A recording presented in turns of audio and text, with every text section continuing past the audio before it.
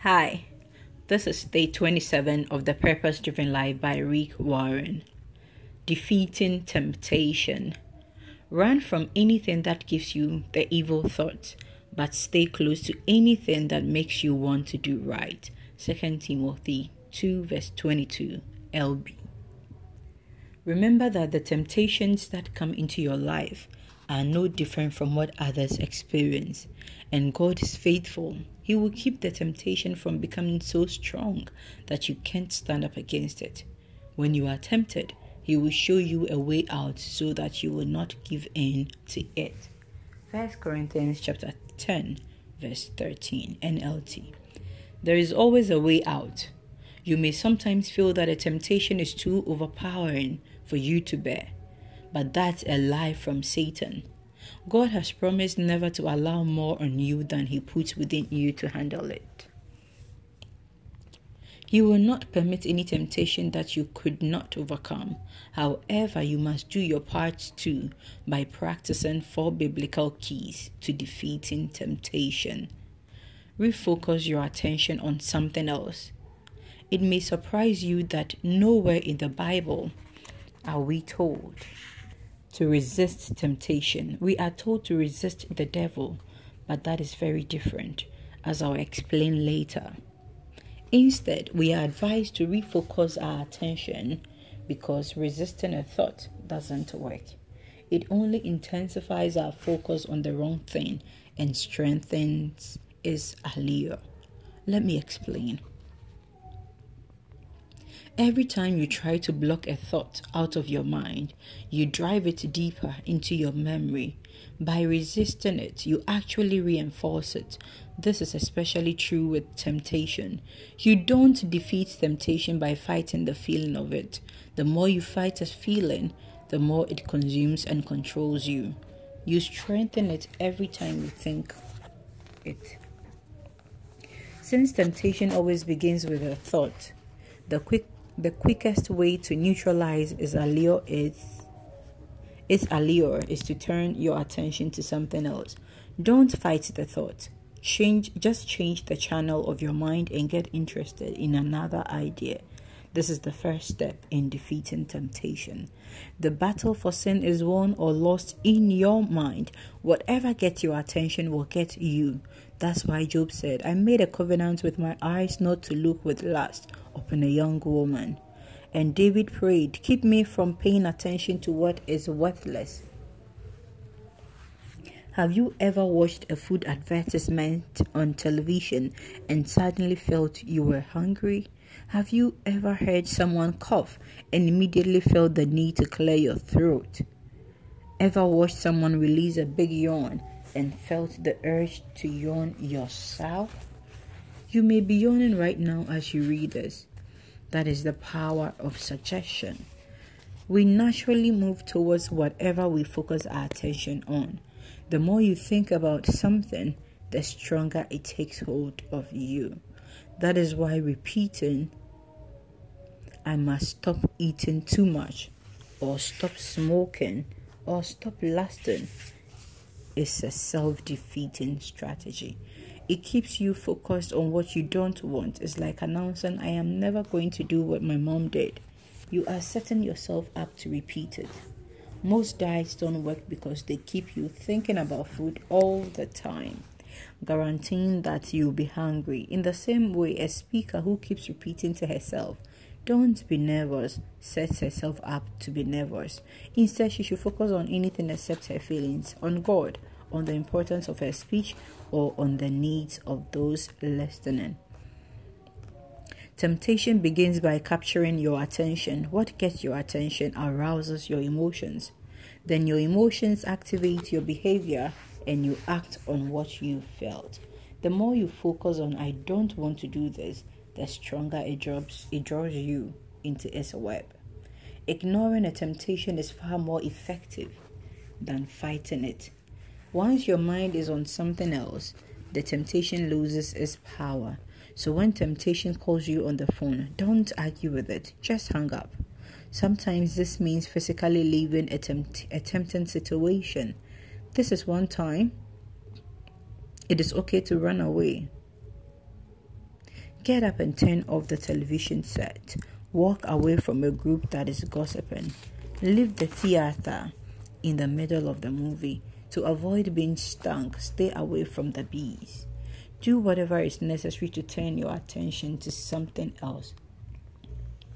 Spiritually, your mind is your most vulnerable organ. To reduce temptation, you keep your mind occupied with God's word and other good thoughts. You defeat bad thoughts by thinking of something better. This is the principle of replacement. You overcome evil with good. Satan can get your attention when your mind is preoccupied with something else. That's why the Bible repeatedly tells us to keep our minds focused. Fix your thoughts on Jesus. Always think about Jesus Christ. Fill your minds with those things that are good and that deserve praise.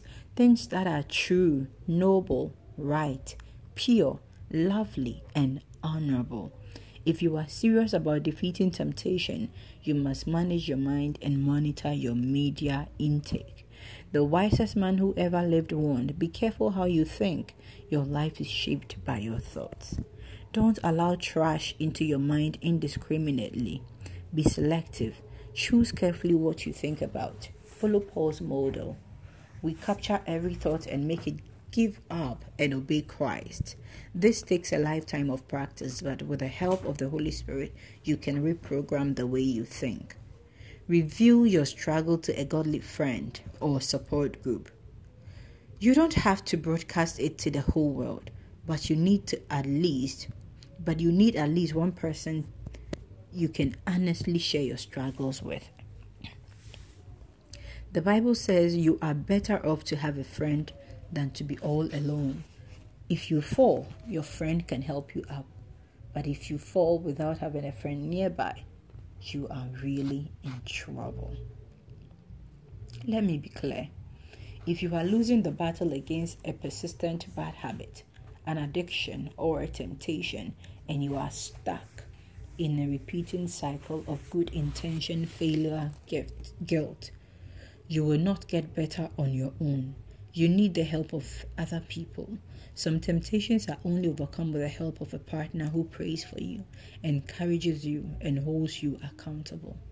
God's plan for your growth and freedom includes other Christians. Authentic, honest fellowship is the antidote to your lonely struggle against those sins that won't budge. God says it is the only way you are going to break free. Confess your sins to each other and pray for each other so that you may be healed. Do you really want to be healed of that persistent temptation that keeps defeating you over and over? God's solution is plain. Don't repress it. Confess it. Don't conceal it. Reveal it. Revealing your feeling is the beginning of healing. Hiding your hurt only intensifies it. Problems grow in the dark and become bigger and bigger. But when you exposed to the light of truth, they shrink. You are only as sick as your secrets. So take off your mask. Stop pretending you are perfect and walk into freedom. At Saddleback Church, we have seen the awesome power of this principle to break the grip of seemingly hopeless addictions and persistent temptations through a program we developed called Celebrate Recovery. It is a biblical 8-step recovery process based on the Beatitudes of Jesus and built around small support groups. In the past 10 years, over 5,000 lives have been set free from all kinds of habits, hurts, and addictions. Today, the program is used in thousands of churches. I highly recommend it for your church. Satan wants you to think that your sin and temptation are unique, so you must keep them a secret. The truth is, we are all in the same boat. We all fight the same temptations, and all of us have sinned. Millions have felt that you are feeling and have faced the same struggles you are facing right now.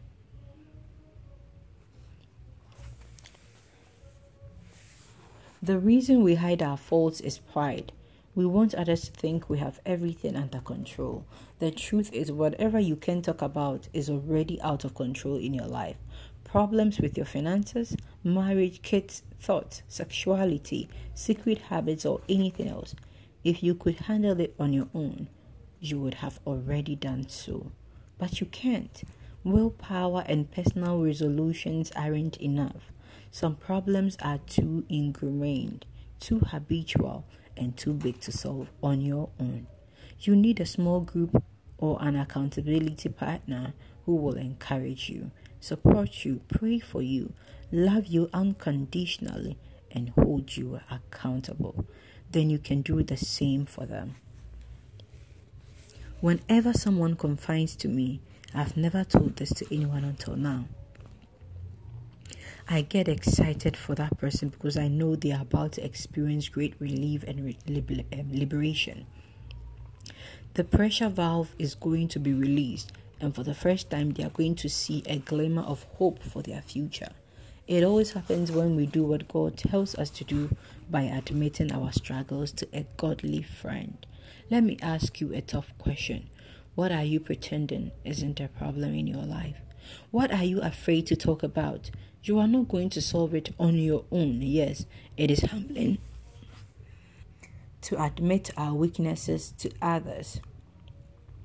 But lack of humility is the very thing that is keeping you from getting better. The Bible says God sets himself against the proud, but he shows favor to the humble. So humble yourselves before God. Resist the devil.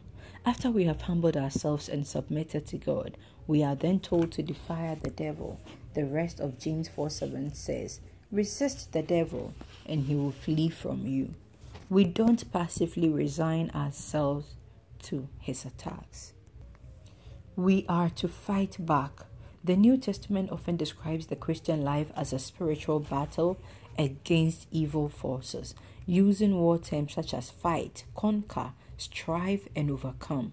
Christians are often compared to soldiers serving in enemy territory. How can we resist the devil? Paul tells us, put on salvation as your helmet and take the sword of the Spirit, which is the word of God. The first step is to accept God's salvation. You won't be able to say no to the devil unless you've said yes to Christ. Without Christ, we are defenseless against the devil. But with the helmet of salvation, our minds are protected by God.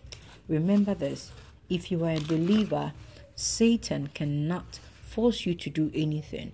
He can only suggest. Second, you must use the word of God as your weapon against Satan. Jesus modeled this when he was tempted in the wilderness.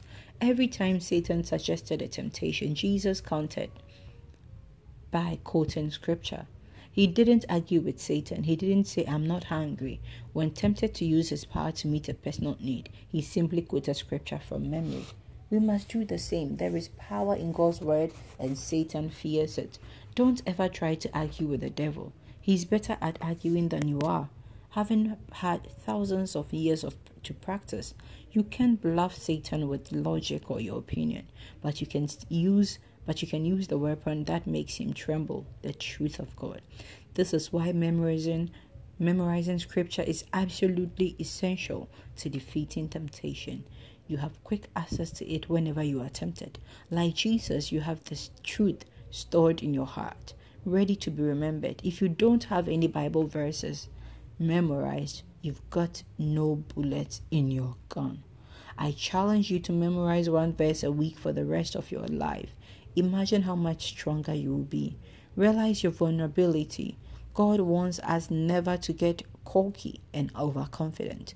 That is the recipe for disaster. Jeremiah said, the heart is deceitful above all things and beyond cure. That means we are good at fooling ourselves.